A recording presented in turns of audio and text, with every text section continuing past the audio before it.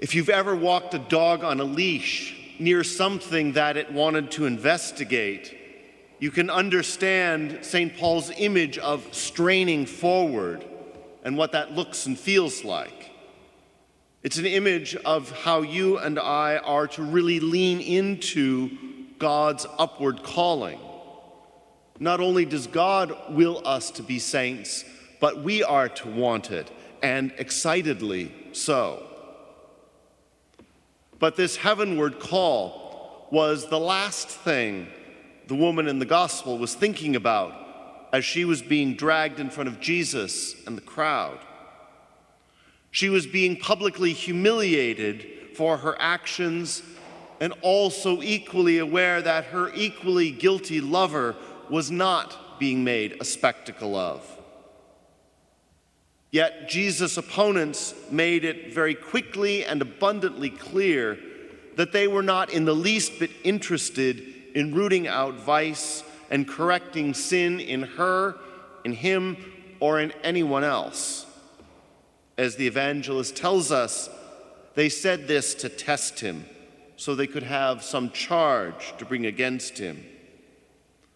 The scribes and the Pharisees knew the law well enough, and they were twisting it to their own ends at this moment. If they were actually interested in the law, they would have brought the man caught in adultery too, and asked Jesus for a sentence on both of them. They were simply using her, the more powerless of the guilty couple, for their own end, to entrap Jesus. But if you notice in the scene, while she's standing there front and center, with everyone knowing why she was there, for the first part of the scene, she's a secondary character.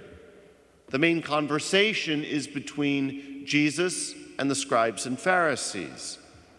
Like everyone else in the crowd, she's simply a spectator, even though they're talking about her. So here's the dilemma that they were presenting Jesus with.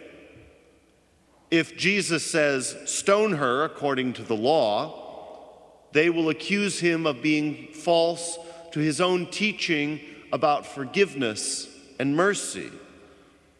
If he says, "Don't stone her," they will accuse him of condoning immoral behavior.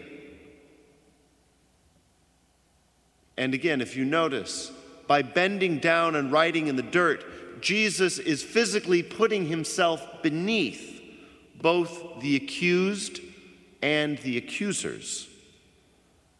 Many ancient writers see this gesture as a symbol of God taking on our human nature, coming down from heaven and taking the form of a slave.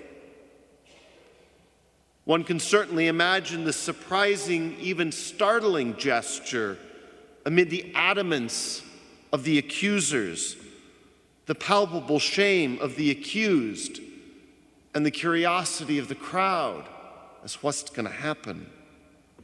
And wouldn't you love to know what Jesus wrote on the ground? There's lots of speculation, including the sins of the woman's accusers. But the truth is, we don't know what he wrote. All the same, St. Bede pointed out that it was this very same finger that wrote the Ten Commandments on the stone tablets for Moses on Mount Sinai. Jesus' perfect answer deflates the woman's vehement accusers. In the end, they are completely thwarted and cannot accuse him of anything. He has both upheld the law and shown incredible mercy. And his mercy even include the hypocritical scribes and Pharisees. For after making his pronouncement that the sinless among them should cast the first stone, he doesn't browbeat them, rubbing their noses in their own sins, but rather stoops down and begins to write on the ground again. He allows their own consciences to rise up and accuse them. And so, those who were so insistent on the punishment of the sins of another a moment ago, coming face to face with their own sins, simply turn and walk away. But here comes the real center of this incident. For the first time in this whole emotionally charged scene, Jesus stands up and addresses the woman herself. And she is by no means off the hook. She is left alone with the only sinless person in the crowd. One can imagine her fright, even her terror, when Jesus stands up and addresses her. They both know beyond any doubt that she is guilty. The judge acknowledges her guilt, but commutes her sentence of death into a sentence of life. St. Augustine beautifully said, "This is the voice of justice. Let the sinner be punished, but not by sinners." "Neither do I condemn you," Jesus tells her. "Go, and from now on, do not sin anymore." What for her was a moment where she stared death in the face in the murderous, self-righteous rage of her accusers, Jesus immediately turns into a moment of healing and of grace. As the prophet Isaiah said, "See, I am doing something new. Now it springs forth. Do you not perceive it? For I put water in the desert and rivers in the wasteland for my people to drink, the people I formed for myself, that they might announce my praise." This is the same grace that each of us encounters when we celebrate the sacrament of reconciliation. Each of us, unlike the woman who is forced against her will to come to Jesus, we come to mercy itself, acknowledging our sins, big and small, public and private, hoping to receive the same word that she did. "Nor do I condemn you.